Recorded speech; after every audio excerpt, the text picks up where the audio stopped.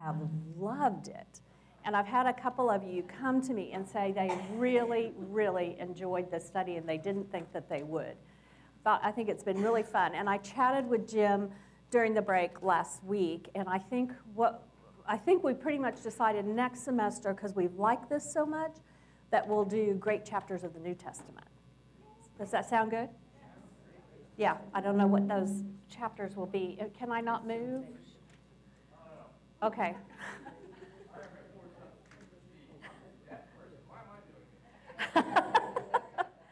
You know what? If we have to just turn it off, we can do that. I mean, I'm flexible. Okay. Okay, Jonah. You spent some time observing him. This is a short book. In fact, when we did the prophet study, if any of you all were in here, we did the whole book of Jonah. But I really liked just honing in on one chapter. I thought it gave me a lot more time to kind of think about what was going on in this chapter versus the whole story of Jonah. And I had a much deeper understanding of what makes Jonah tick and what was really going on here, and more depth of who God is because of this study. And I hope that you did as well. So Jonah, you looked at this little observation worksheet and you spent some time observing it. What were some of the key words that stood out to you?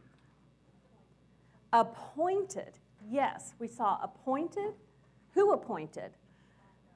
God appointed. What else? Angry. Who's angry? Jonah's angry. Exactly. Who is key?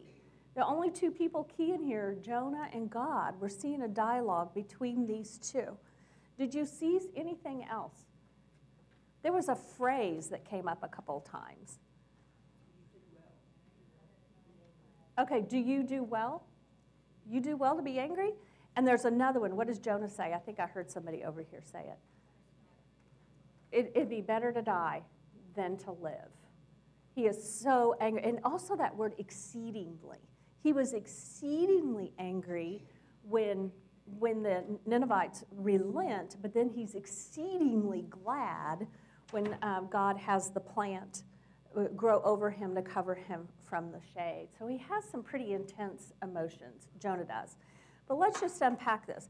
Why is Jonah, what displeased him so much that he is exceedingly angry?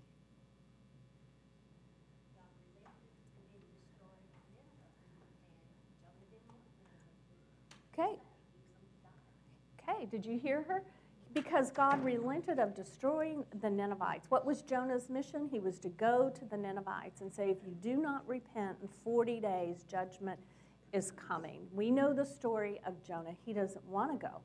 And instead, he gets on a ship going the totally opposite direction, if you look at a map, away from Nineveh. He is not going to go. And the storm rises. Those sailors naturally question, okay, God is angry with someone on this ship. Who is he angry with? The lots are cast. It is Jonah. Jonah says, just throw me into the sea. It's better to die. But he doesn't die. God, that phrase, God appoints. He who is the creator over all his creation appoints a great fish to swallow him. For 3 days, he sits in the belly of that fish, and it gives him time to think about what God has asked him to do.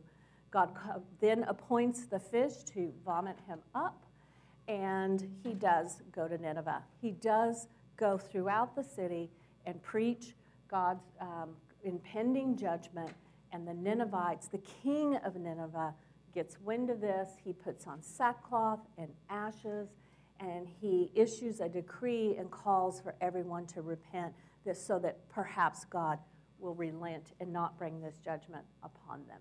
And he is angry. It's like June said, I don't want God to show mercy to these people. I don't want them to do this.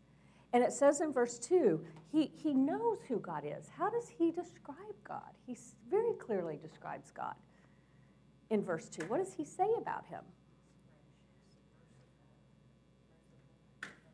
Yeah, he's gracious, he's merciful, slow to anger, abounding in steadfast love, relenting from disaster. And you looked at some cross-references. I'm going to come back to this question 3 about why is he so angry.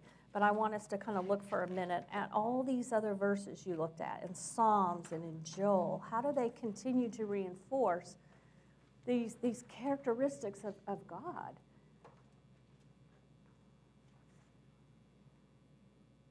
It just repeats it, doesn't it? He is slow to anger. It says over and over. Look in Psalm 86:5. For you, O Lord, are good and forgiving, abounding in steadfast love to all who call upon you.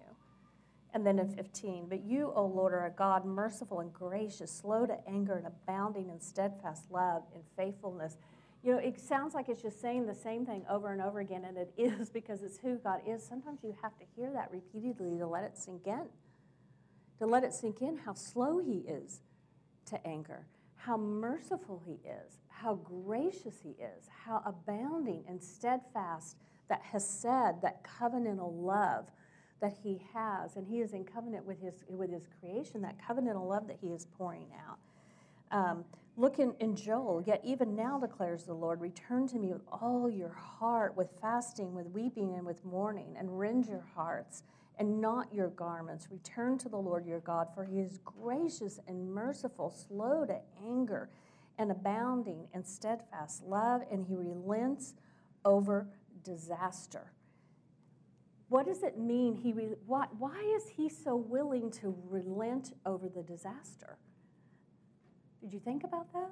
To relent, if people repent, why is he so willing?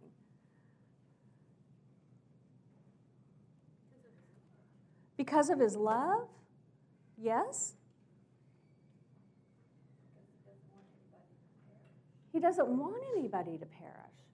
No. Turn to Ezekiel 33:11. Jim shared this Sunday, and I'm sure I'd read it before, but it really stuck out at me probably because of this lesson. But in Ezekiel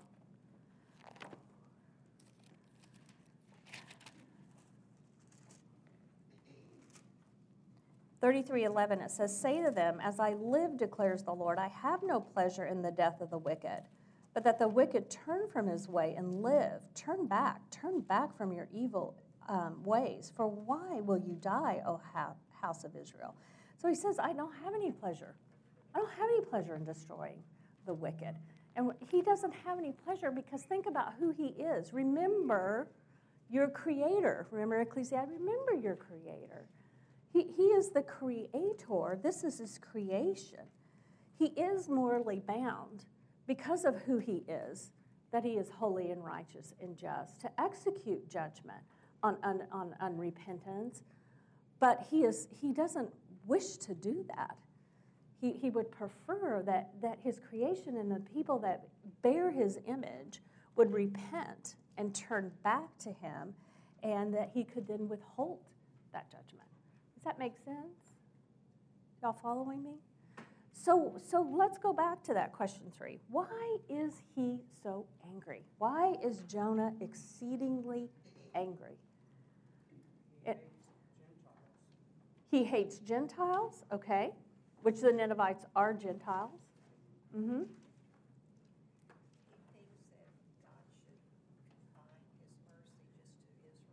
Okay, did you hear Tony? He thinks that God should confine his mercy just to Israel. Mm-hmm. Yes, other thoughts?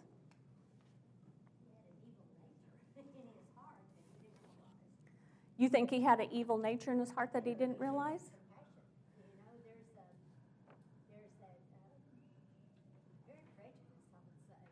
Okay. He's very, that would be he's a little bit nationalistic. It's about us, Israel, not them. But it's deep within. Okay. Okay. Yeah, Kim?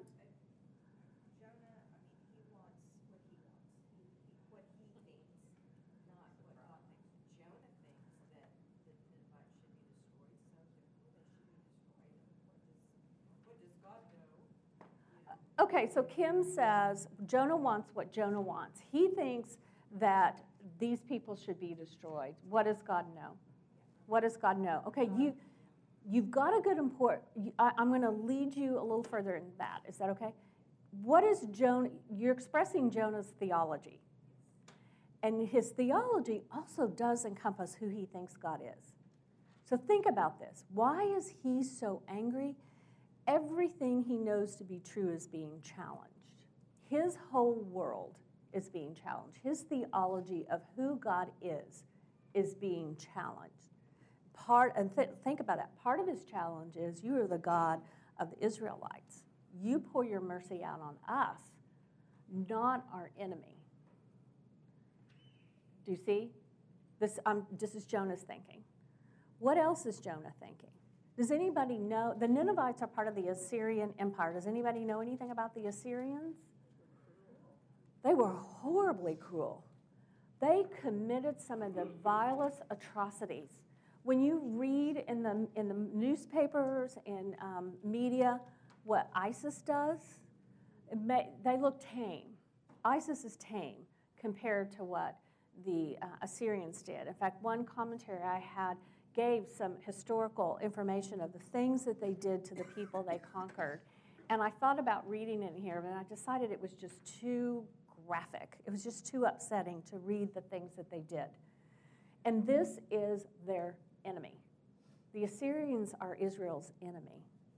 So we need to, when we think about him being angry, we need to think about that as well. Other thoughts. Why is he so angry? Why is it not fair? That's a good point. Because they were horribly evil, and, you know, the people he knew, I guess, were quote-unquote religious, or Jews, who honored God, and these people had never done that. Yes. They Yeah. just lived in debauchery, lived hard, partied hard, whatever, you know, and he thought it wasn't fair that they would be forgiven with all their sins. That is an excellent point. If you didn't hear Marilyn, she said he thinks it's not fair. You know, we are God's covenantal people who have sought to live, although really they haven't, because this is during the time of the prophets where God is sending the prophets, calling them to repent because judgment is coming on them. But in Jonah's theology and Jonah's thinking, there is a remnant here that is faithfully living. And so part of my theology is I live faithfully, and I receive God's mercy and judgment, and these people who have not get his judgment. They get their payday, right? Don't we think that way? Well, it's like the parable in the New Testament where the guy goes to work in the morning, Yes. and at noon, then somebody comes for an hour and they receive the same pay. It's just not fair. It's not fair. Why should I live faithfully? Why should I live obediently if someone at the 9th hour is going to get the same reward as I did for having lived faithfully all this time? That doesn't fit with the way we think. It's not fitting with the way Jonah is thinking. Any other thoughts? Yes. Through all this, God is trying to teach Jonah compassion. He is trying to teach him compassion. Get around here the compassion on Jonah when the plants die and, you know, he doesn't have any more shade from the sun. Yeah, and we'll talk about that more in a minute when we get to those verses. Yeah, definitely. But if you think about Jonah in his thinking, think about this too. This gave me a little more compassion for Jonah, because I think it's really easy to kind of dog on him. But we're talking, he is called to go to their enemy, knowing, he says, I knew. That's why I ran, because I knew you're a God who is slow to anger, who is merciful and compassionate and will relent for the disaster, that if they repented, you would relent. How am I going to go back and tell these people? How am I going to go back to my people and tell them God didn't execute judgment on these people that are so evil, who do such horrible, horrible things? How am I going to face them? Better for me to just die. Does that put a little different spin on it?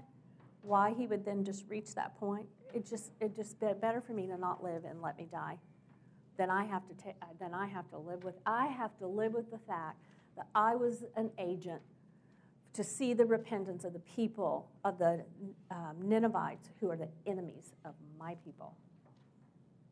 And not only that, how true is their repentance? Can you hear him doubting? And history proves that out. It wasn't true. It wasn't true because the Assyrians don't stay that way. They do end up conquering, and they do end up continuing to do very evil things. They don't change in the long run at all. And Jonah has his doubts about that. Questions, comments? Does that change your thinking about Jonah a little bit? Mm-hmm. This is interesting. I read this quote. Let me see if I can paraphrase it. That Jonah, think about it, he has a great deal of confidence in who God is. Because he states this, and he knows this is true about his grace and his mercy and his slow to anger, his relenting of disaster, all of these things. But yet, that is the thing he also objects to. Do you see the complexity of his faith? Does anybody else struggle with that? The complexity of, I appreciate the fact that he is compassionate and merciful and slow to anger to me, but my faith struggles with the fact that he might be to someone else, that I see as an enemy or unworthy of deserving of that grace and mercy. Anybody want to admit to struggling with that? We say life's not fair. Mm-hmm. Mm-hmm.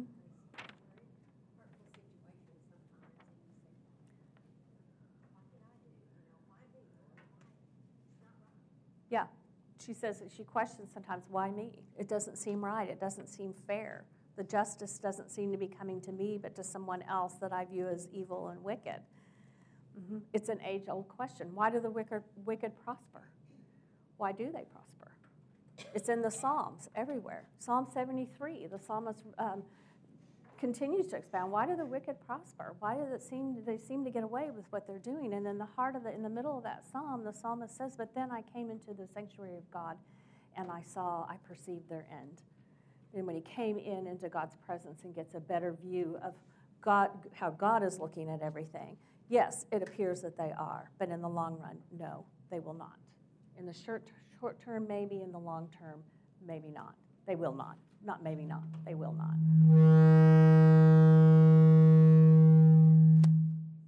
Sorry. Yeah. Yeah. In some ways, you can just, I don't know that Jonah's thinking this intentionally, but it's almost like he has a problem with God's abundant grace. It's too abundant. It's just too pouring forth. So how does God respond to Jonah's prayer? When Jonah says, he prayed to the Lord, "Oh Lord, better for me to die than to live. Please take my life."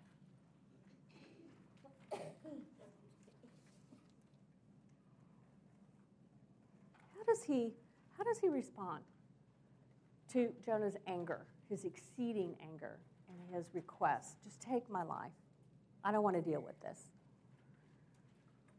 He didn't answer it the way Jonah wanted it answered. No, he doesn't answer the way Jonah wanted. But what do you see him doing with Jonah? What is he doing with Jonah?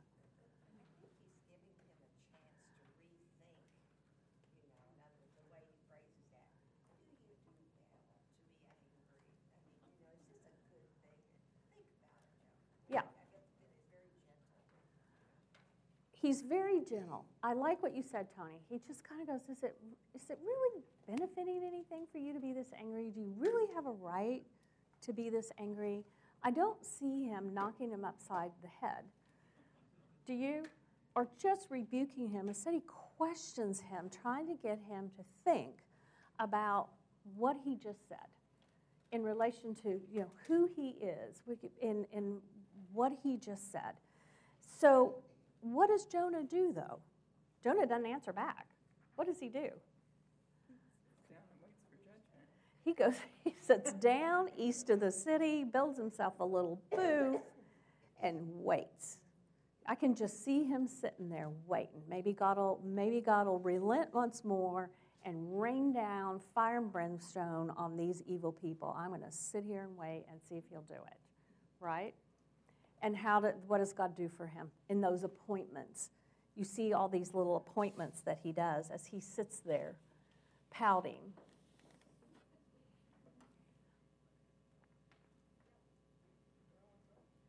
He what? He has a plant grow. The plant comes up and shades him, and Jonah's glad, isn't he? He's glad. Jonah continues to sit there. And as he waits, so the plant comes up and covers him. He's glad, but in verse 7, but when the dawn came up, God appointed what? A worm. Points a worm to attack the plant so that it withered. Withered, very quickly. And then when the sun rose, God appointed a scorching east wind, and the sun beat down on the head of Jonah so that he was faint. And then he asked that he might die. It is better for me to die than to live. And he says, but God said to Jonah, do you do well? He asked him again, do you do well to be angry with the plant? Really? You're angry about the plant. You're angry that that plant died. What is God trying to get him to see? And he is. Do you see how kind God is being with him? I'm just going to ask you little questions to try to get you to see, really, to mirror into your heart what is really there. Because I love you. I am slow to anger. I am gracious and merciful. And I love you, Jonah, and I really want you to see. Let's not worry about the Ninevites. Let's see what's in your heart, and let's deal with that. So he kindly questions him. You do well to be angry with the plant, to pity the plant enough to die. And what does he say? What is God trying to get him to see? In this whole exchange, in this whole object lesson of the plant, the vine coming up and covering him, and then the worm attacking it, and the plant dying. What does he want Jonah to understand?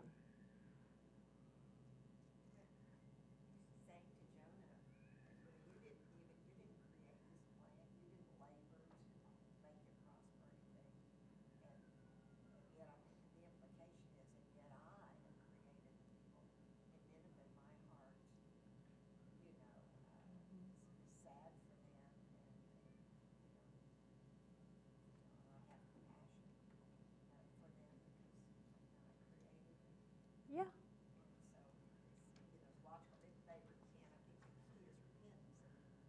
The key is repentance. Yeah, and I think you said it well. I created this plan. But I also, is that kind of what you're saying? But I also created the Ninevites. So you want to have pity on this plant, but you won't have pity on these people, right? Other thoughts? What's he trying to get him to understand? God's in charge, not Jonah. I'm in charge, not you. Yeah. Because if you think about what is in his questioning of God, in his anger, he is not letting God be God, is he? Do you all see that? Jonah is not allowing God to be God. He's wanting God to be who he thinks God is, not who God is. Are you following me? Okay? Everybody's thinking. I can see it on your faces. Everybody's thinking.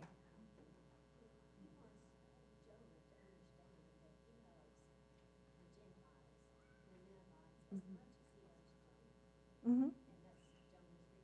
Mm-hmm.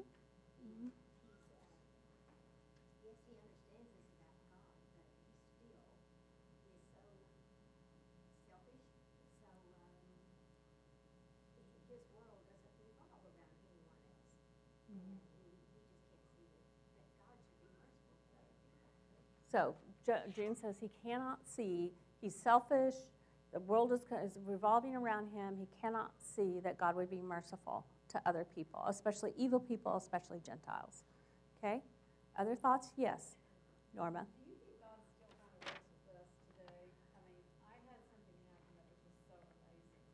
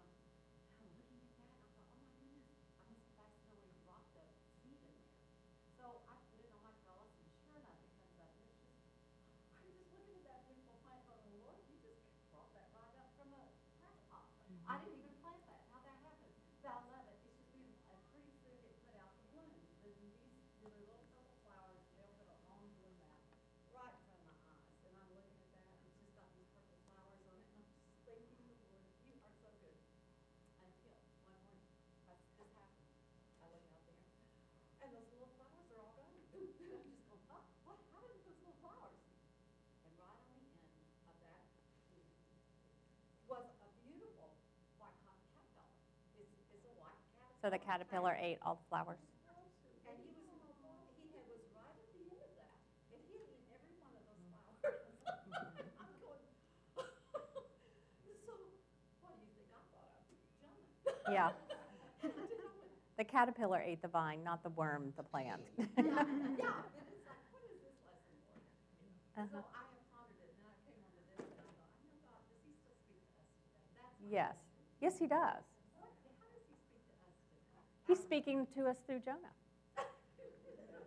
Don't you I mean, he is. What does it say in the New Testament? These things were written and all these historical events recorded so that you might learn from them.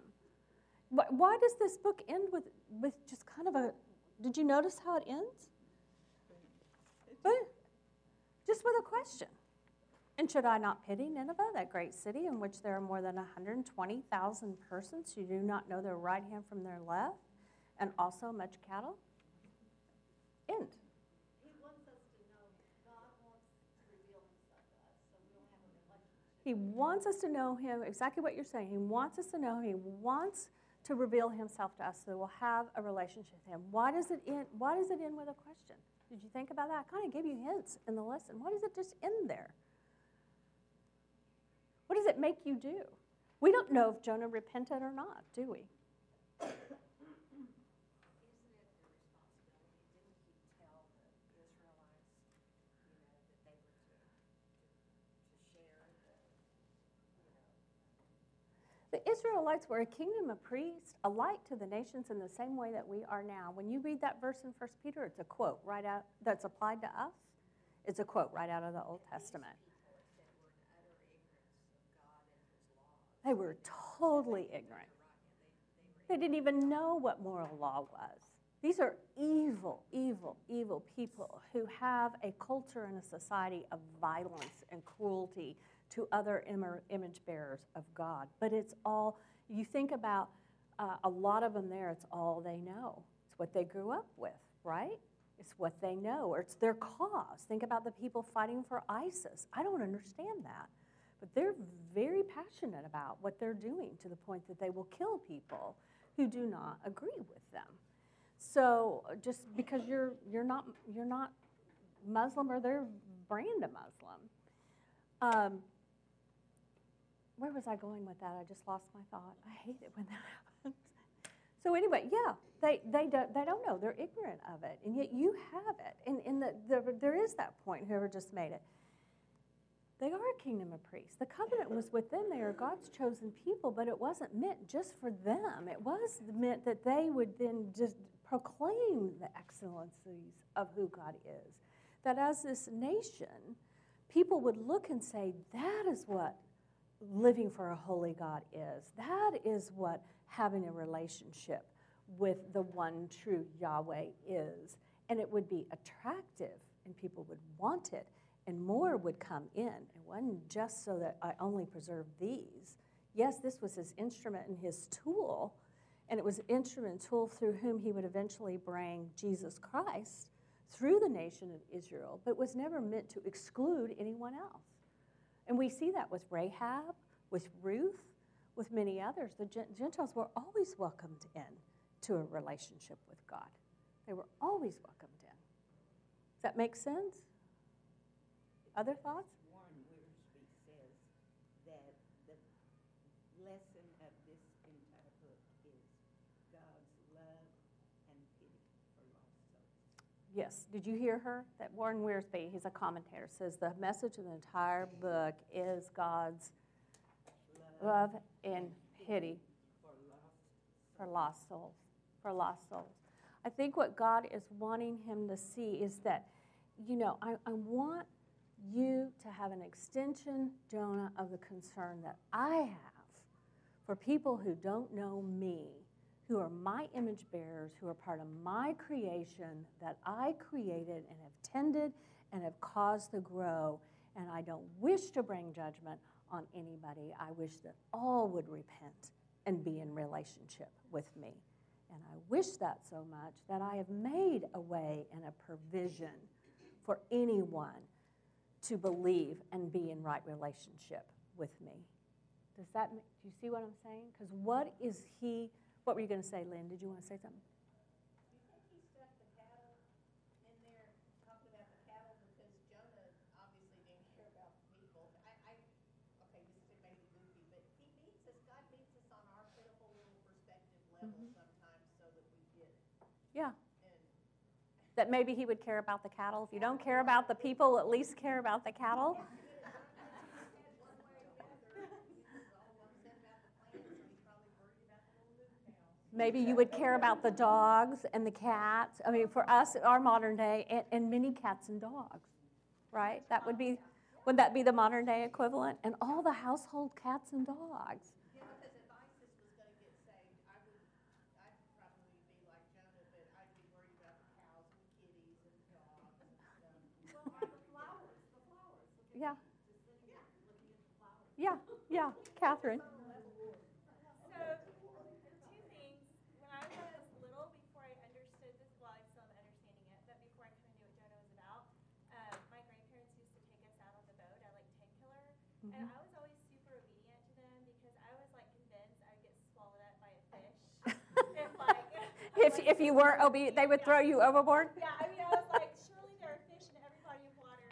They're just there to gobble up disobedient. I didn't understand. So it made me a very good girl on the boat with my grandparents. So that's first. Second of all, this kind of reminds me, and I think Jonah personally is my favorite one because he's just so cantankerous,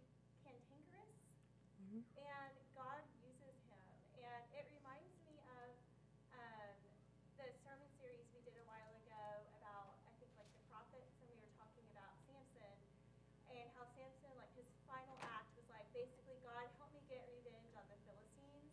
And I just always remember in the sermon series, God going, I can work with that. Like I always remember that, and I can work with that. And then like he helps Samson like bring down, he helps Samson like bring down, the house that he's, I'm a little fuzzy on the details, but brings down the house and da da da. Yeah. And so I just see the story of Jonah, and it just gives me like so much hope and comfort to know that God's will is going to be done, and God is going to be God, and it's okay for me to like tell God about my anger. That's something that I've been working on, is to tell God, like, I give you my anger. Like my gift isn't this or that. It's like I'm giving you my anger, and I'm giving you my stubbornness, and like those are really awful gifts, but like they're yours, and like take them from me. And so I just see the story of Jonah and just see God just doing his will and saving these people. And Jonah throughout, is just really honest with God, and he's not a prophet that's like, oh yeah, I'm so willing, but inside he's angry. Like he's angry, and he tells God that, and God still uses him and loves him. So I think out of all the stories, it's just Jonah that I probably identify with the most, and that I kind of get the most hope from the Old Testament. That's a great point. That is a great point. And you know what? Jonah also, I'm not going to go there. But anyway, he's just so interesting. God is so merciful to him, really, if you think about it. And if he hadn't gone, if he had still refused, God had sent somebody else. He didn't need to use him. But it is amazing how, and Samson, I love the story of Samson. Samson's included in Hebrews 11, the Great Hall of Faith, and you read the story about him, it's kind of hard to find what did he do. There's really not much redeeming about Samson, and yet he is listed that way as an example of someone who had great faith in God. He only does it at the last minute, at the end of his life. Yeah, Lynn? When I get like judgmental confessions, feel judgmental about some of the stuff like this, like when they act like Jonah, why you acting like that, I step back, take a deep breath, and think, where would Jonah fall on Myers-Briggs or the reality test? Because I think if we understood more where he, or those color tests, orange, like Peter's sanguine and orange, and I'm Peter, but I think I have more compassion if I had a clue as to where because he's grumpy and he's probably real pragmatic and everything's black and white. Well, I think that's easy to have more compassion on if you really sit down and you let this be a mirror to you. Would you really be excited about your worst enemy repenting and receiving God's mercy? Well, and this isn't like he wasn't called to go next door. No. It was a long ways away. Yes. So he was busy in his life. So his life was just completely interrupted. His life is interrupted. And he's told to go farther away, and then he has to go back. Mhm. So it's not. Not you know, only it's not that, like, hey, go to the city and talk to the people over there on Penn Street, because that's close. not This is only like, that, go to Mexico. go to Mexico.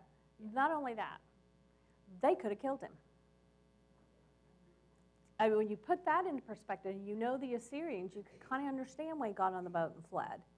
You might, I mean, there was very much a risk that he was going to go, and the Ninevites would have just slaughtered him. His life was at stake. His life, his reputation among his own people, his whole theology is being turned upside down. I like what you said, Glenda. His whole life is being turned upside down. And he makes this risk, he does this, and then God just shows abundant grace and compassion on these people. But what is he failing? What is he forgetting? What is he not remembering? Look in, I'm on question 9. What is he failing to understand? That's the one that really got me. Is that the one that got you, Norma? There are none righteous. There is no one. That's what really got me in this lesson. Yeah, and if you study Romans and how Paul comes up to that point in Romans in chapter 1, God has poured out his wrath on all unrighteousness, kind of speaking to the Gentiles, really to all of us. In chapter 2, he talks about the Jews. You think that you're observers of the law, but let me bring you to 3 and say there's none righteous, no, not one, nobody. No amount of observance of the law will make you righteous. Everybody is guilty. And what's even more amazing is right after that passage when it says, but now God has poured out his righteousness in Jesus Christ, because you can't save yourself. There's nothing you can do to save yourself. I'm stepping in and I am making the way. God himself. What is that phrase? I always quote it, the John Stott. God himself gave himself to save us from himself. And that's what he does. It is his pouring out of his abundant grace. And Jonah is forgetting that. We're forgetting that. We're forgetting that if we're unwilling to forgive. We're forgetting that if it bothers us, kind of makes me mad, and I'll be the first to say, it bothers me even more when it's a Christian who has deeply offended me, and yet they seem to be getting grace just poured out on them. Well, zap them. Rain down some consequences in front of me. Are y'all following me? But if I do that, what am I forgetting? I am worthy of nothing but death. And God was gracious and merciful to me. How can I not pour forth mercy to someone else? How can I not give what he gave to me? Yes, Norma? I love it, Rick, in chapter 4 of verse 5, he says, however, to the man who does not work, but trusts God who justifies the wicked, his faith is credited as righteousness. Our righteousness is credited to us. It's credited. It is. By faith. By faith. How was Abraham saved? By faith. Abraham believed God, and God credited him as righteousness. Abraham came 430 years before the law. It was by faith. That is one of Paul's major points in Romans and in Galatians. In Luke, we have the parable of the prodigal son. I asked you to read it because there's some similarities there. How is Jonah like this elder brother? It's not fair. Why is it not fair? What was so unfair? Because the brother thought he had earned it, and the younger brother had not earned it. So why didn't he give it to me? Yeah, did y'all hear Brenda? The older brother said it's not fair. I earned it. The younger brother didn't. He took your inheritance and just squandered it. Then he comes back, and you throw a big party, but you didn't throw a party for me at all. Other thoughts as you compared those two? So what do you learn about God from this chapter? I ask you that every week. I hope, I was having a conversation with someone last night, and I don't see her here this morning, about how much to me the Old Testament really shows a depth and a multifacetedness of God's character. And that's why I like studying it. But so what have you learned about God from the study of Jonah?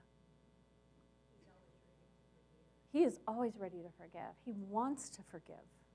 He really doesn't want to execute judgment. What else? He questions you to make you stop and think. Mhm. What he did, do you do well when you're angry? Yeah. I mean, he questions you and things. I mean, not necessarily in a, he comes down and does that, but he questions you through other people. Yeah. Well, why do you feel that way? Yeah. Because I mean, sometimes we can go along and think we're doing so well, everything, and then all of a sudden, something happens, and everything's like, why did that happen? Everything, and that, like you said, everything, strike them down, and everything. I mean, because they shouldn't have done that, and everything. And it's like, oh, and then you start, and then they start hearing questions about yourself. Oh, did you know? Oh, yeah. Mhm. Yeah, but that's different. No, it's not. It's not different. It's not different or anything. See, they're doing it right now or anything. I did back then or anything, and then this is, and then they should do it, but. Yeah. Sorry. No, it's great. I mean, I love what you said. He's very kind, and he's very, if I can paraphrase, kind and gentle to kind of question, not zap us, but question us and say, do you do well to be angry? You're upset about this person, but what about your own heart, your own actions, your own? That was my best discipline, I think, when my children were little. It was like, go sit on your bed and think about this for a little while, and then I'll come talk to you. Yeah. Sit, Think about it. Think about what's going on. Uh-huh. But then if you forgot that you sent them in there, They're still in there? they came out in the hall. What have you been doing? I've been sitting and thinking. Okay, well, now let's go talk.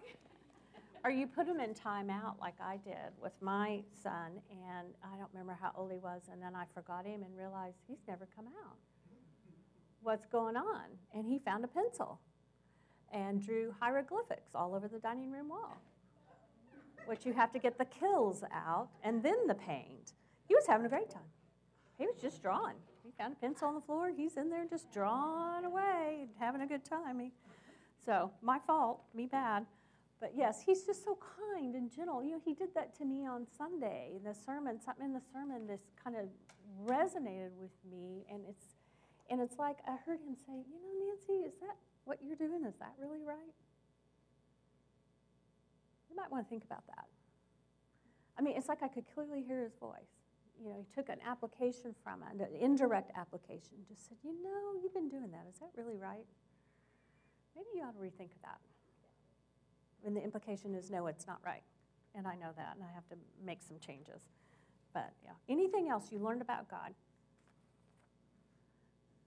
Let me leave you with an interesting thought, and it was a particular commentator that helped me to see this. It's so obvious. It's like, why didn't I see that? And, he says, talking about the Jonah going to these people and the risk, really the risk that they would repent, which is the risk that Jonah doesn't like, right? Jonah thinks God is not going to execute his judgment. But in the end, in either case, the Ninevites are overturned by God. Because if they repent and they stay repentant, their culture will change. And their culture of violence is overturned. If they repent and it is not long-lasting, or if they don't repent, their culture will be overturned because God will, in his timing, execute his judgment and take them out. Do you see that? Do you see? That's the risk of the repentance. That's the risk of letting the enemy and the evil one repent. That God he will still overturn them because he will change them. He will change them. And that's the thing we have to deal with in our hearts. Are we willing to let God be God and change them and not be our enemy anymore at all? Are we willing to let him be God? Are we comfortable with his ways? Or are we struggling with them? How well do we know him that we are okay to say, God, I will let you be God. Even if I don't agree with the way you're doing it, you are up here, I am here, and I will trust that what you're doing is right, and it is holy, and it is just. Because what you have done with me is equally holy, righteous, and just, but gracious and merciful, and a pouring out of your love to me. How dare me not want that for somebody else, regardless of how evil they are, because they are still his image bearer and his creation. Does that make sense? Thoughts, comments? I'm ending 5 minutes early. We are in the book of Jonah, and we're looking at much of what Nancy already shared, and a couple of times already I've kind of fallen into I think I've taught this recently, and in part because I think I preached this recently.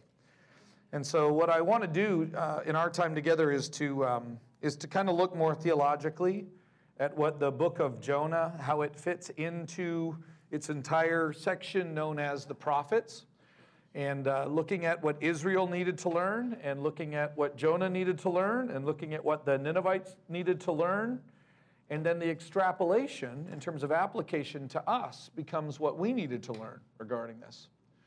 And so I kind of had some fun with this, and maybe in part because I'm teaching, Ryan's had me teach a couple of extra sections in the Trinity class, and so last night I was in the book of Revelation teaching on the triunity of God as found in Revelation. And it just kind of rung home. Maybe it was kind of the connection of those that really kind of helped me understand kind of in a different way. I don't know if I've ever had this. What I'm going to share with you right now, I've had this thought, but I've never had it in this way. So I'm really grateful for my study through this, and I'm really looking forward to talk to you this morning. If I were to say to you, God is, and you were to try to describe God, what would you say? God is what? God is love. God is just. God is forgiving. God is holy. God is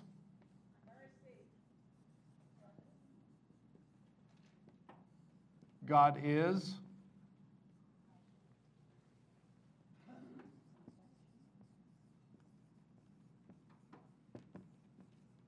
God is unchanging. God is eternal.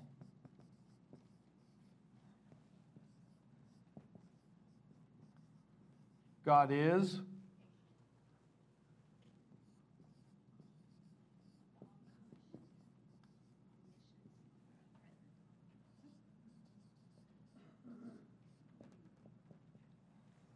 omnipresent, omnipotent, and so omniscient, omnipotent, and omnipresent. I guess that would be the third one. He is everywhere, he is all-knowing, and he is all-powerful. So the omnis. What else is he? Sovereign.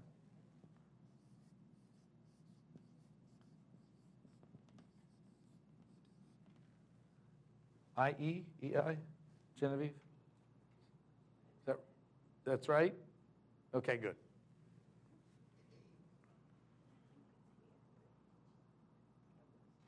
Righteous?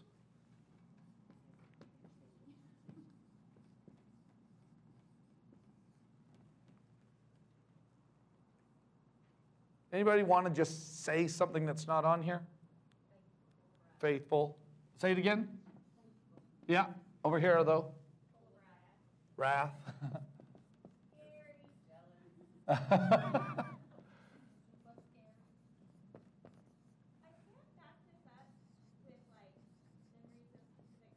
Oh, good, because if you're going to say scripture, I was going to say, then don't say it. Well, I thought I remember that in Sunday school or something, hearing that, like, God, like, mocks people, like, when they're wrong. But I don't, like, have a sense of humor, but I don't know how to... Yeah. Yeah. Yeah. No, that's really interesting. Like, I think we forget that, like, kind of does. Yeah, I know what you mean. Right? Yep. I don't think that's right on the word. Yeah, it's kind of hard. It's kind of hard a word to say that. It's very interesting because one of my first thoughts when I think about this and doing an exercise like this is really, really helpful. There's an old Brian. Do you guys know the comedian Brian Regan? So he tells about these people who are studying whales, and so these whales, you know how they sound, right? They're studying whales, and it's like, oh. And then these people come in and they just go, wow, he's lonely. Because, he sounds lonely, right? So you hear that. Oh, like, doesn't that sound lonely? And Brian Regan's joke is, no, you're lonely, right? You're sitting in a room listening to whale noises. I promise you, you're the lonely one. Have no idea if the whale is lonely, but I think you're just projecting, that's what we call it, right? We project onto others what we want or what we long for. And so I've always found it to be very fascinating when I ask the question, and I don't even know if this is bad or good. I think it can be a healthy exercise. You commented, Tammy, that God challenges us. He speaks to us. He kind of draws us out in this. He does this with Jonah. It's a good reminder. He does that. And it's a good reminder that when we begin to ask what God is like and we begin to answer what God is like, you do know He's more. I mean, when would we stop? Right? We could just keep going and talking, and some of them are even more complicated than that to write down. And so this is a really complicated thing. And one of the exercises, and the reason why I want to see this isn't just a generic exercise. This is Jonah's story. Jonah has a picture of God that is a picture of God that he wants. And also one that he doesn't want, but it's kind of one, he's kind of mad at the fact that the God that he wants isn't the God that is. Right? So he knows that he's merciful, and he kind of doesn't like it. And so in the end, if you ask Jonah who he is, who God is, who Yahweh is, I think he would say merciful and compassionate near the end. That's the one he doesn't really like. That's the one that he really struggles with. That's the one that he has a problem with. And so when you describe God, what is God like? God judges idolaters. What is God like? He is the covenant God of Israel. What is God like? And he kind of begins with those ones, doesn't he? Which, are they true? Yes. And so I always find it fascinating when I say, what is God like? When we say things, it's like, this one I really like about him. Like, I just love that about him. And this one I really like about him because I really need it. And this one I really, really like about him. And this one I really, really like about him. I mean, it's interesting. I can tell a Rob Bell version of God. I know exactly what I'm going to get. And I know what a John Hagee version of God is. Right? I know what an Andrea Johnson version of God is. And it's fun watching my boys, and I was this way. I mean, this was me, and so the bad news is my boys have to be related to me. So when I was little, the word that I would always use, I've told this story before, the word that I would always use just to be just to be a bit of a, what do you call it, like a contrarian. I wanted to say the one that nobody else wanted to know. Everybody else was loving and caring, and he's sweet, and he's like a bunny, and he's like a rabbit. And I was always the one, he's jealous for his name's sake. That was my one I used to always say. Because it was so different than what everybody else was saying. That's kind of my personality a little bit. And so it's kind of interesting, but then that reveals something about me. It's not like this reveals something about Nancy and this doesn't reveal anything about me. No, this reveals something about me too. And I love that because what it forces us to acknowledge is that God is more than you know he is. So I want you to just think about that. Like, God is more than you know he is. And that is why I think it's so good for us. We throw this idea around, and I think too simply, we throw the idea around that God wants to have a relationship with us. We throw that around. It's kind of cool. So glad that God wants to have a relationship with us. What happens in a relationship? Are any of you in any relationships? I've been in some long-term relationships. I've been a son to my mom and dad for 49 years now. And that relationship, it's a fascinating relationship. I remember being a little kid. I remember being a young man. I remember stepping out on my own. I remember begging them for forgiveness, being astonished at their willingness to forgive me. I remember needing advice and needing help. And now I'm at the stage where this is hard, but I'm offering like advice on how to die well, right? So I guess I don't know if I ever thought I'd be in that place. But hey, Dad, I just probably got, 5 years left at best? Can I just give you some tips on how, I hope I live my last 5 years? Can I tell you some things? Like, maybe it'd be really good to be an amazing husband for your final 5 years. Wouldn't that be great? Maybe to be and so it's interesting having those conversations. I hope my boys have those conversations with me. Actually, they already have had those. And so they're like, Dad, you got 10 years left? Why don't you try being a better dad? So again, the danger of being related to me.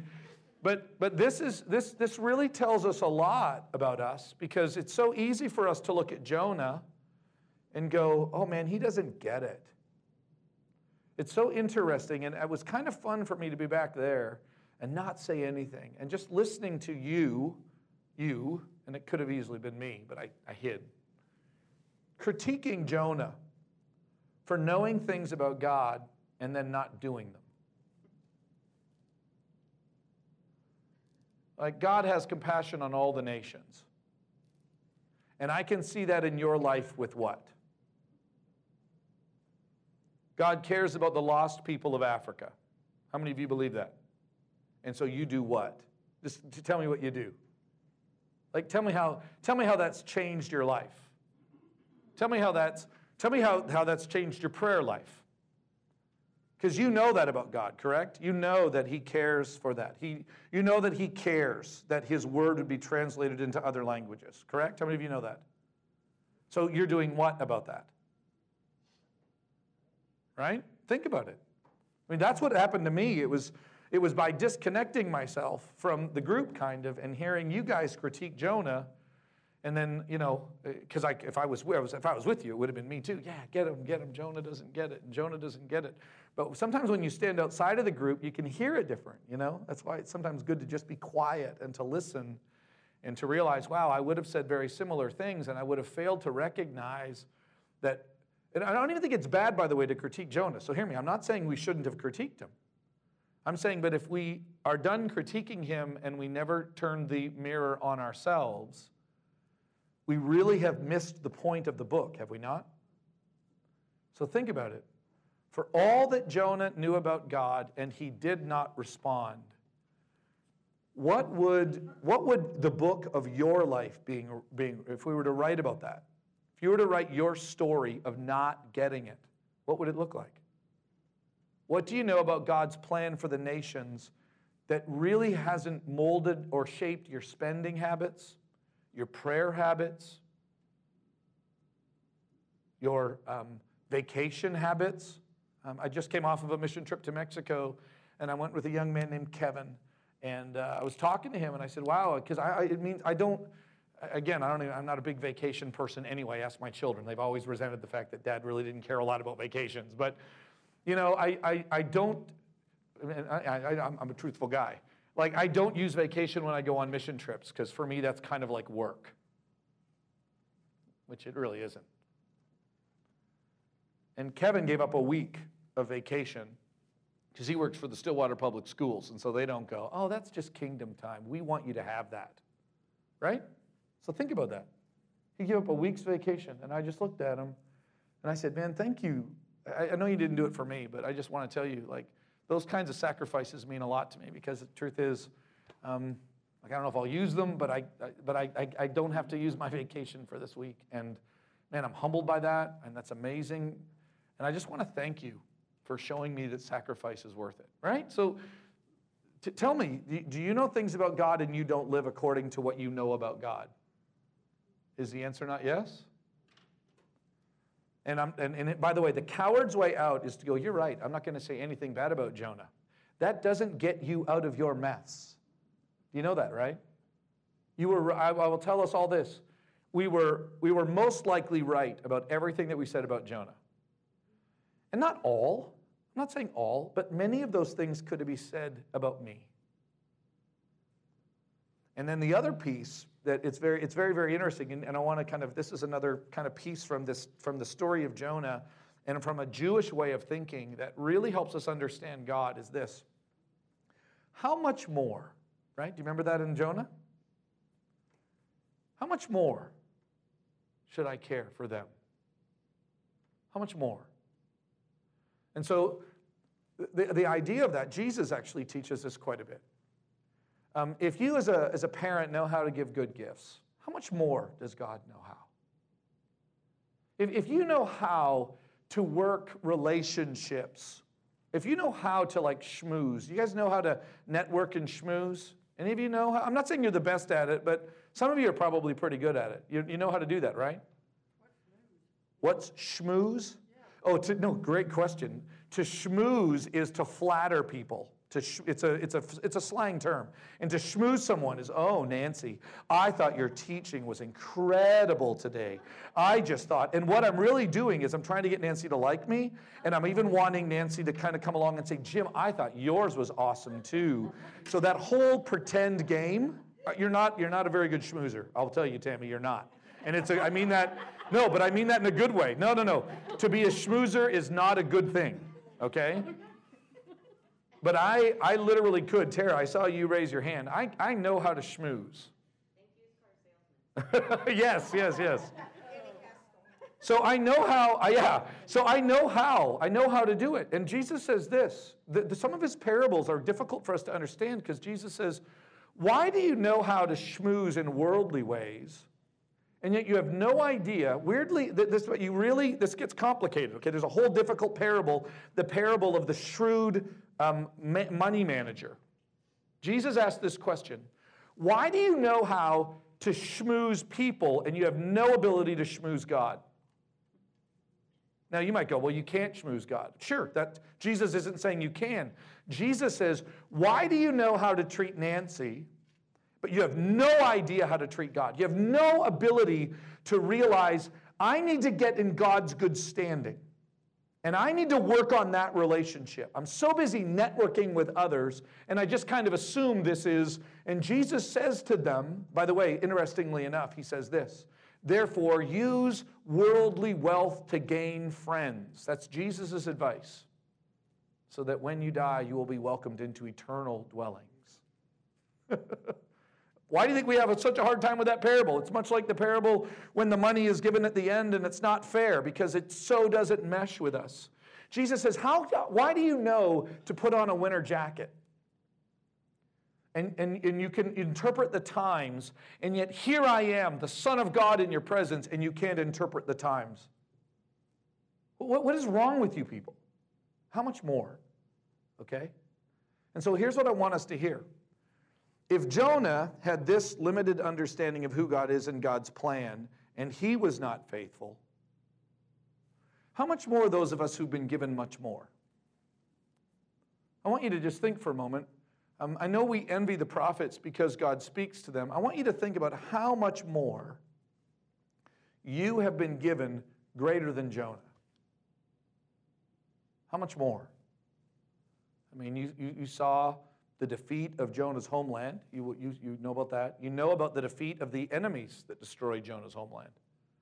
And you know how the story continues. You know of who Jesus Christ is. You know about the Holy Spirit. You have the Holy Spirit. You know about his eternal kingdom.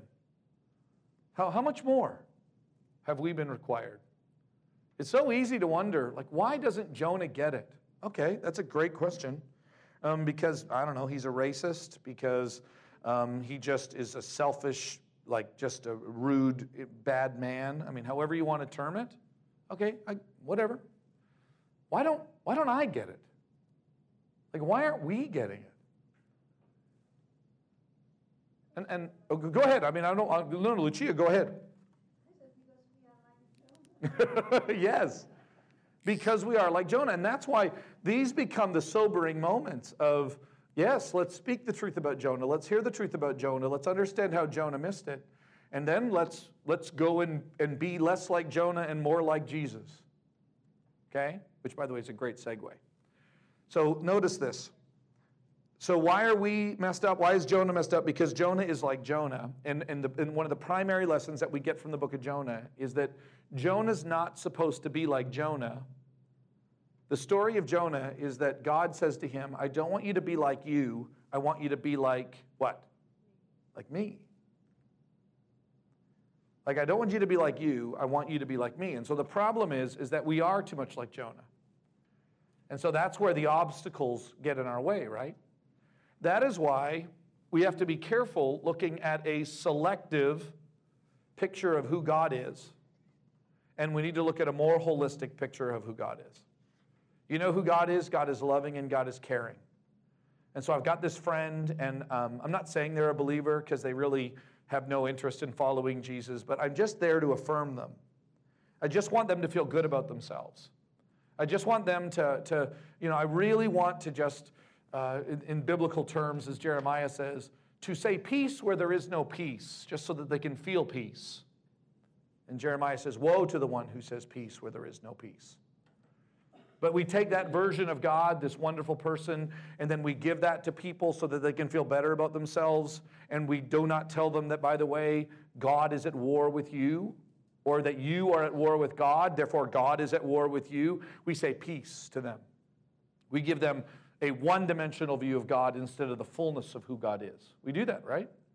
Or, by the way, we decide to become on the other side of that, and God is full of wrath, and he is angry, and we talk about his justice, and then we make someone who's trying to deal with the forgiveness of God over them, and we never let them experience the goodness of God, because we cannot believe that anybody could be a Christian and sin like that. And so we hold on to an attribute of God, kind of like Jonah, and we hold it over their head, and the forgiveness that God wants them to experience, the forgiveness that God wants them to feel, we withhold that from them so that they can feel a little bit more of his stinging wrath. See, it could happen both ways, could it not?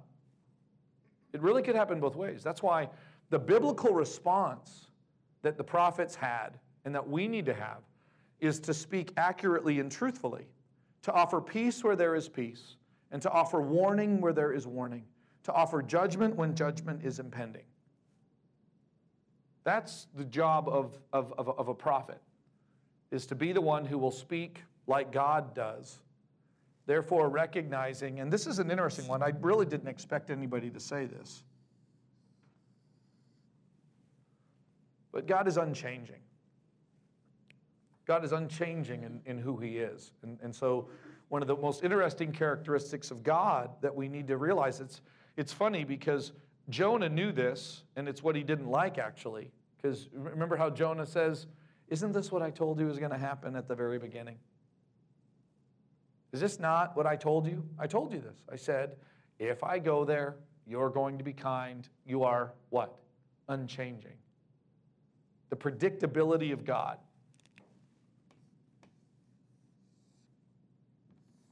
God is like that.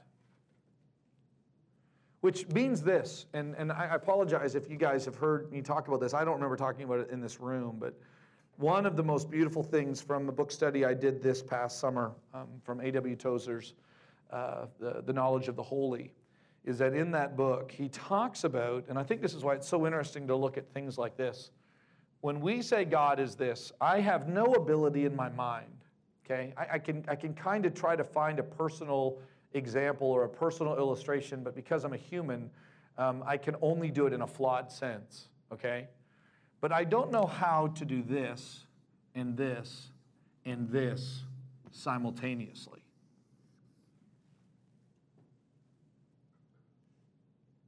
You know what I'm talking about? I'm not God. And so it's almost like when I'm doing this, now I can say, hey, son, listen, like I'm disciplining you, and so I'm going to spank you, son. And the truth is, I love you, and that's why I'm going to do it. But I can remember some times where it wasn't just this wonderful love. It was, my dad used to say, you'll get to the point, son, kind of warning me, where you're no longer disciplining him, you're venting. Anybody else been there? Right? Because I'm human. And so I kind of move from a loving position to a merciful position, and then when I'm not in that, I turn into a wrathful position, and I'm transitioning in myself. But are you ready for this? This is the part that I just find fascinating. I need to direct you to the entire chapter. But God never does that.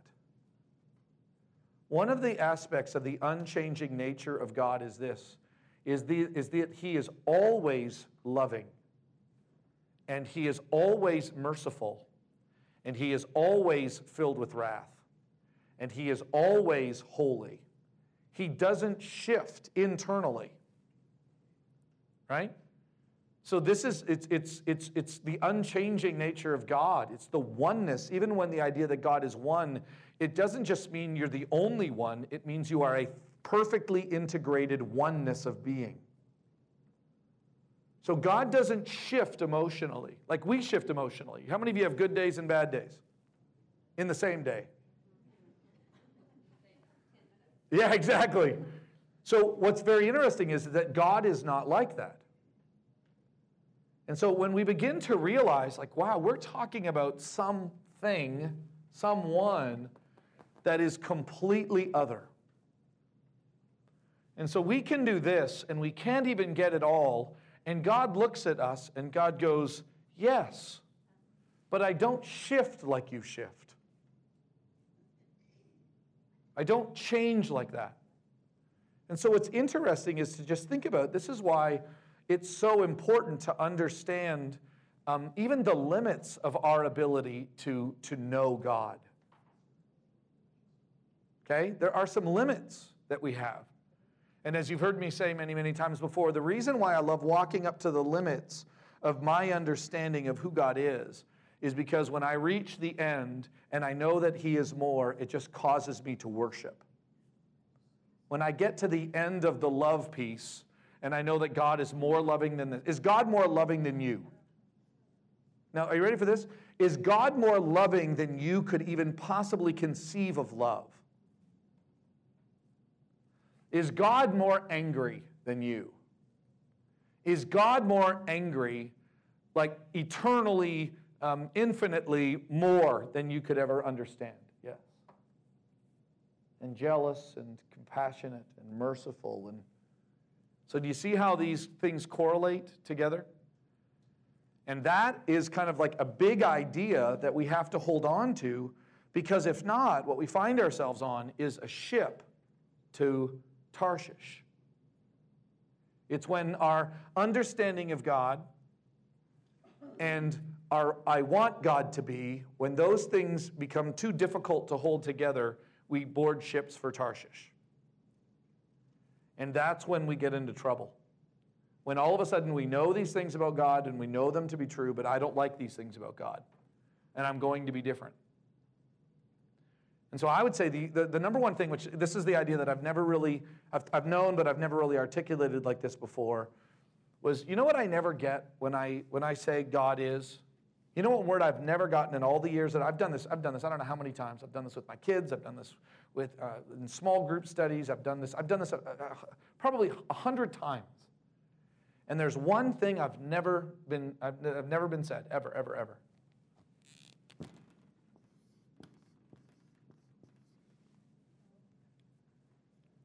That God is God.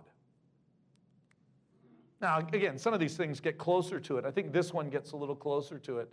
This one definitely is a part of that whole piece. But I never, you know who God is? Like, he's God. And we never think about that. I'm a prophet, and so I'm here, and God and I are going to negotiate this. I'm not going to do what he says. That means that you don't, I don't know how well you believe God is God if you say, I'm not going to do it. Like, something's broken in that scenario. How can you say God is God and I'm not God and then not do what he says? Something's broken in that. I love the definition of sin, that one of the greatest definitions of sin is us assuming to be God. Us assuming that we know more than God or we know better than God. And I hear people say this, and I sense it in myself. I've never articulated it, but when I sin, it's, God, like, I know what you've said, and I know what you want. I'm going to do something other than that. Like, I know where you want me to go, and I know what you want me to do, and I know what you're going to do, and so I'm getting on a ship for Tarshish. And the hardest thing for a people, for an individual, for a nation to really come to grips with is as long as we can keep it in this category, it's somewhat controllable. It's this one that really makes us unsettled, that God is God. So that when he says things like to a mother who's about to have twins, and the younger one will be the leader, the older will serve the younger, for I am Yahweh. Well, wait a second, that's not the way I want it to be. I know, but I am Yahweh. And when God says, of all the trees in the garden you shall eat, but this one tree you shall not eat, for I am Yahweh. And now I want you to go out into all the world and be fruitful and multiply. And for I am Yahweh. And they said, no, we're going to stay right here and we're going to build a tower. And just think about it. All throughout the Bible, this is how it is. Samuel the prophet walks in.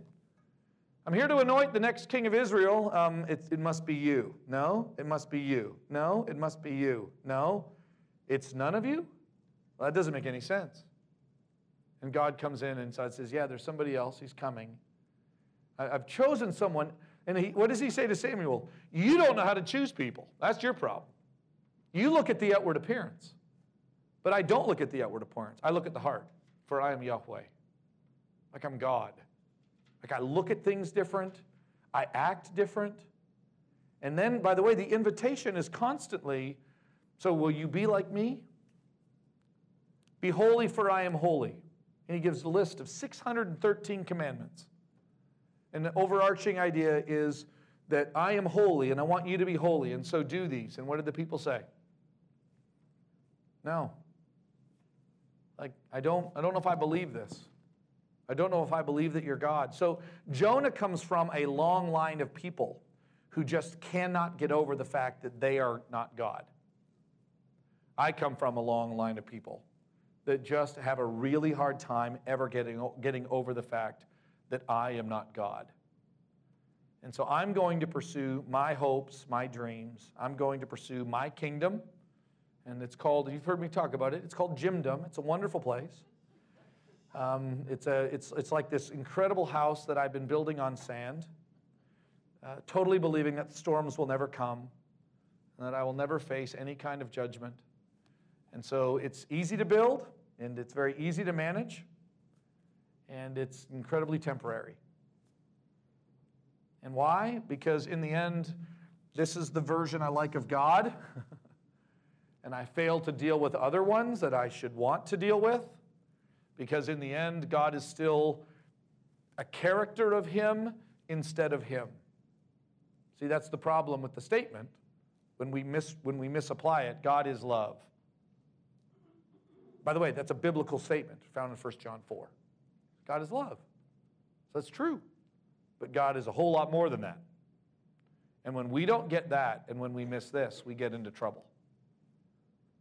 So Habakkuk, the prophet, is told, and this nation, the Babylonians, will come down and destroy your people. And his response was, no, that's not the way it should be.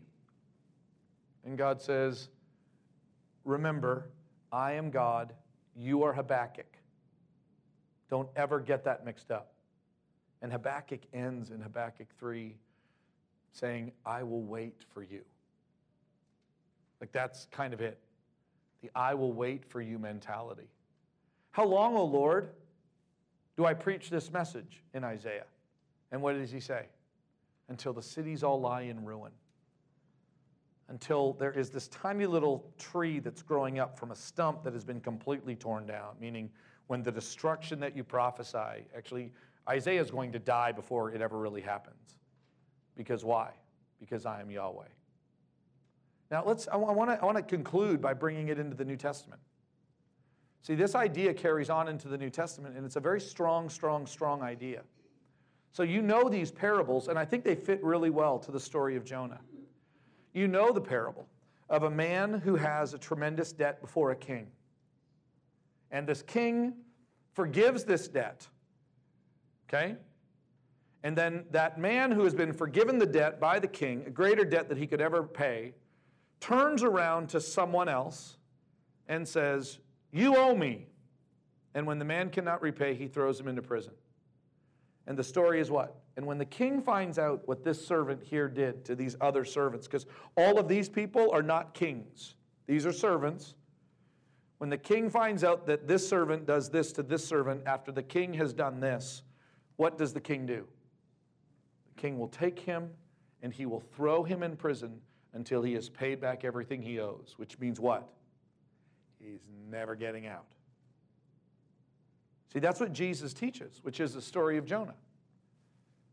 Like Jonah, is that not it? Can I not do what I want to do here? Do I not have the prerogative to do what I want to do to love these people? Like you think that you understand what I'm supposed to do to the Ninevites?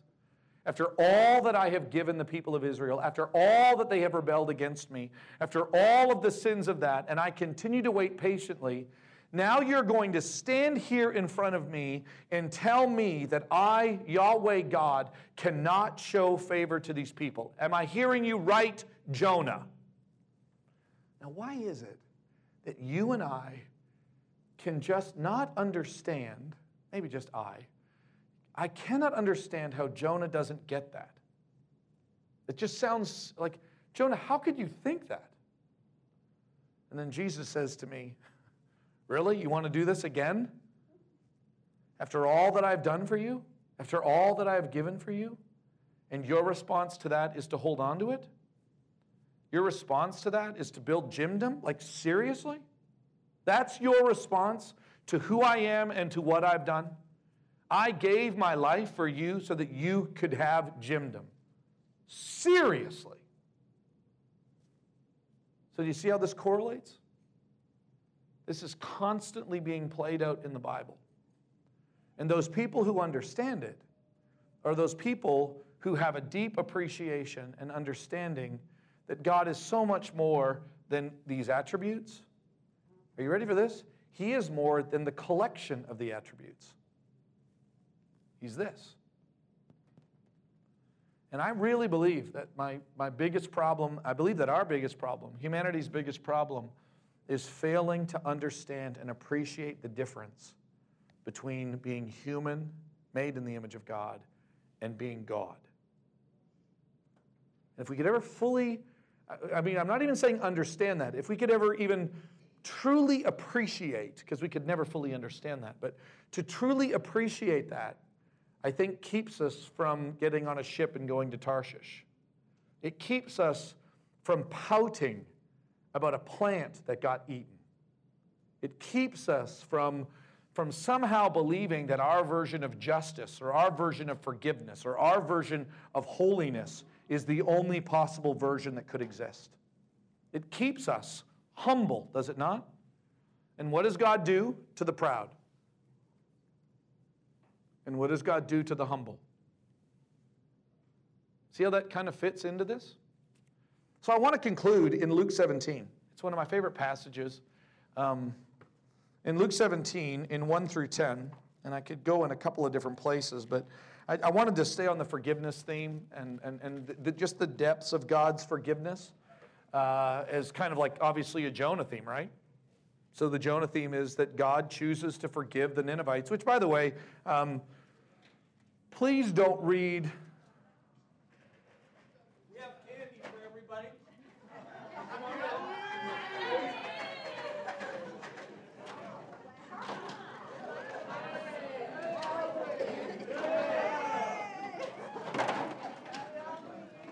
We drew straws on who had to come in first. Who drew straws?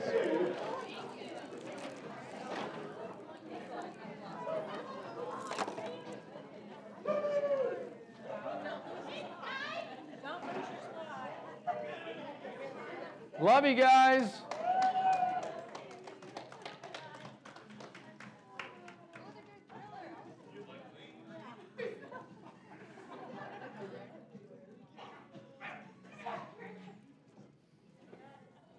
I wish they loved their jobs more. Okay. Who's in charge? That's what I keep thinking. So it's interesting how in Luke 17 we get a really good picture of this. And this was, again, one of my father's favorite texts to remind me of, except he didn't really help me understand fully the context of it. So really, remember we talked about how God wanted Jonah to be like him, and Jesus wants us to be like him, how similar those things are. So I want you to be like me. I want you to truly be like me.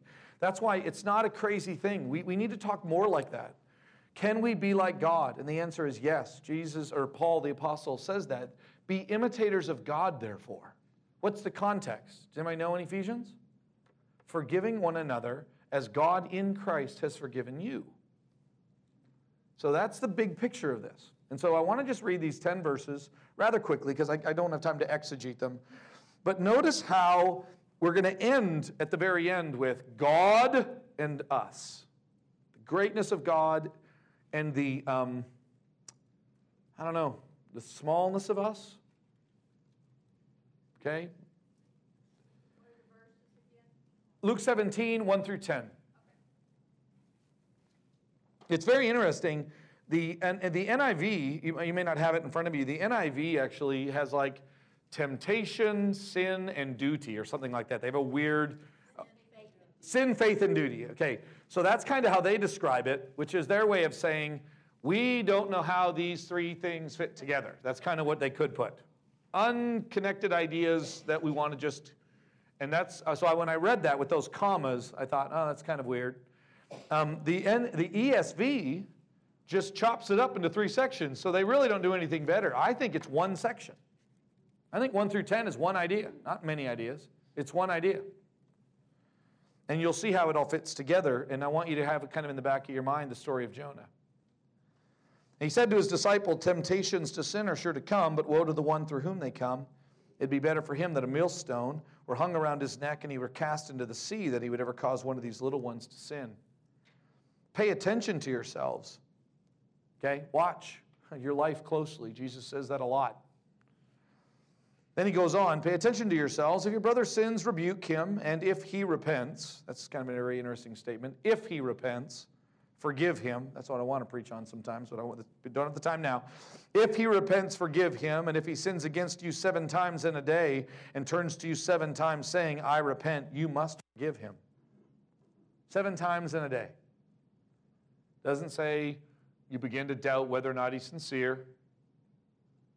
It says, bigger picture, I want you to forgive him. You ever sinned against God more than once in a day? Just checking. Now, this isn't a new idea. Okay? Then the disciples say to him, Lord, increase our faith. Like, I get why people are kind of going, I don't know how to do that. I don't know. How do you forgive someone that many times? And you have a hard time forgiving someone who just sins against you and then sins against you and then sins against you and sins against you and sins against you and then sins against you and then sins against you. Anybody else have a hard time with that? So the idea of increasing our faith contextually is not, because faith is what? Faith is to put one's trust in God. That's what it is. Increase our faith is not, make my worship, when I'm singing songs to God, make my heart happier. That's not increase our faith. It's, I want you to increase my ability to trust God at His word. To live in light of the truth about who God is. Make me more like Jesus is what it means to increase your faith. Okay? It is to grow in your understanding of and obedience to Jesus. And so, and by the way, I can preach this to myself as well, but I've had people who come in and say, I'm having a hard time forgiving. And I look at them and I'm going, I'm sure you do. I mean, it's a hard thing to do. And then I say nowadays, maybe you can't. Like, maybe you're not spiritually mature enough to know how to forgive. What? Yeah, because it sounds like you're still wanting to hold on to something. It sounds like you're wanting a pound of flesh, and you can't have a pound of flesh and forgive simultaneously. No, you give the pound of flesh, actually, when you forgive. God did not forgive us by making us pay for our sins. God forgave us through Jesus Christ, in which He bore our sins. And so I had to look at this young lady and tell her, I do not know if you have it in you to forgive the one who I know what she did, and I know that she wronged you. I don't think you have it in you to do this. She was offended by that. And by the way, I said, hey, and by the way, you proving me wrong would just be the coolest thing in the world. But I don't know. It's going to be tough. How do you do that? When Jesus says, I want you to forgive like I forgive, 70 times 7, your response should be, increase my faith.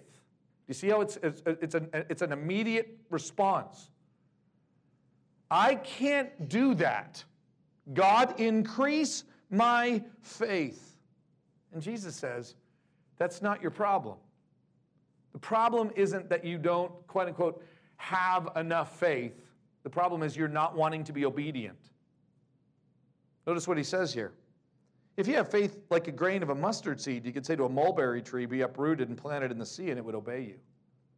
What's he saying there? The question's not having the faith. The question is not acting upon the faith. You have the faith. You just need a little bit of it, and you can accomplish it. So I don't want to hear about it. It's very interesting. People go, wow, so they didn't even have that? No, Jesus is saying, you do have that. Now go do that. You do have that faith. Now go do that.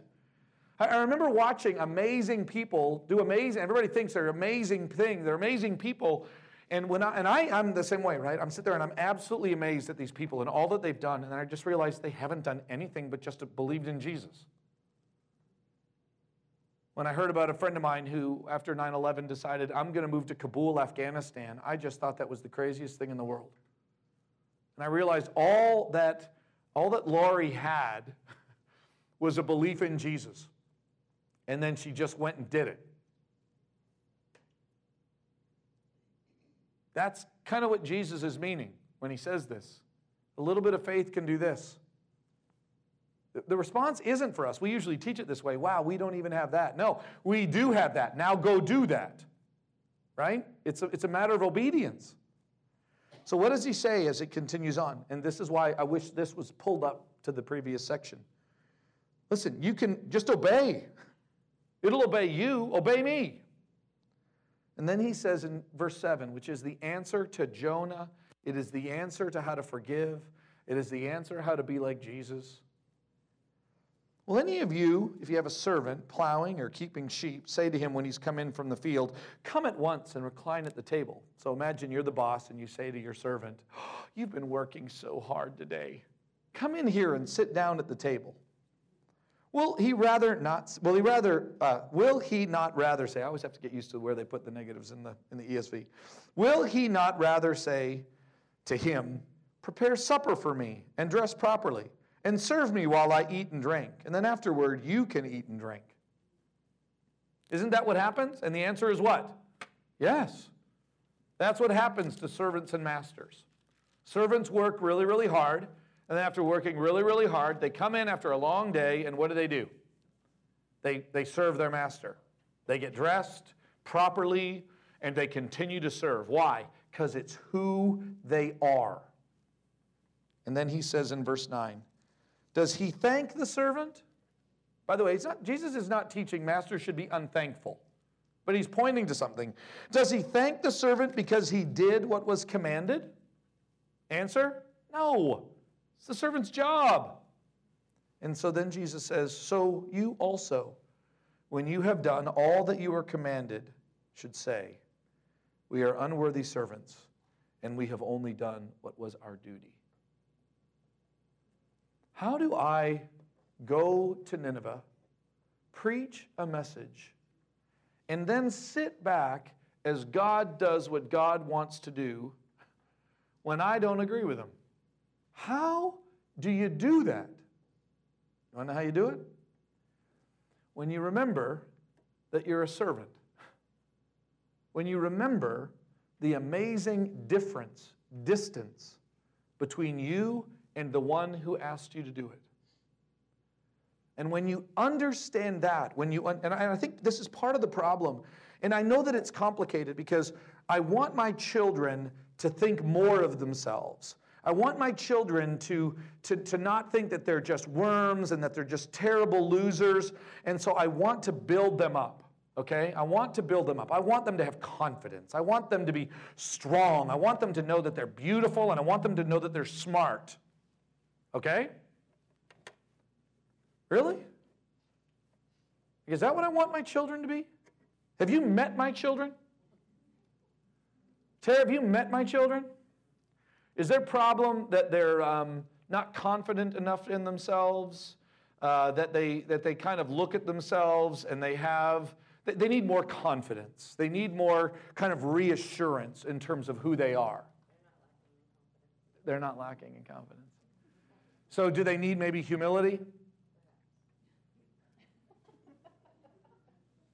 And I'll tell you, and she will be more than glad that I do this. She will not disagree with me.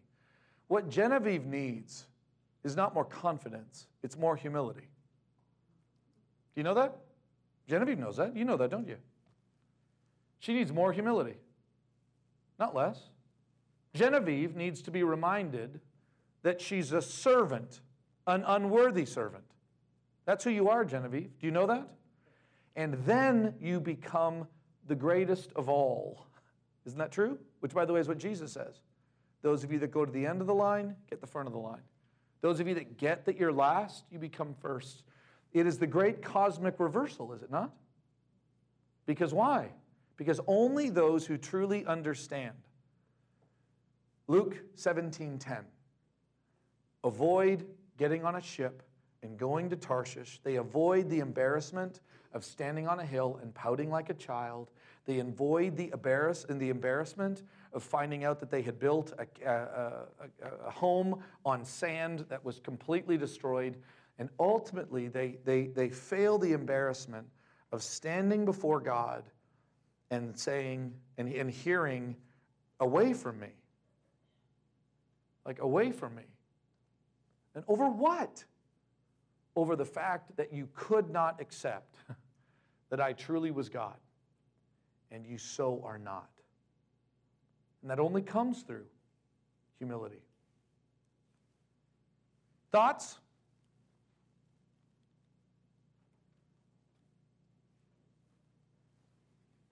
Let me pray. God, I thank you for Jonah's story, and I love it because if I didn't read it first, I could so be it. I struggle with allowing you to be, and even that sentence makes no sense. How do I allow or not allow you to do anything, even in my own life? It is only by your permission. Nothing happens without you knowing and fully in control, even though I don't understand exactly how all of that works. God, you are loving and merciful and holy and righteous and full of wrath. God, you are all of those things and more. Truly, you alone are God.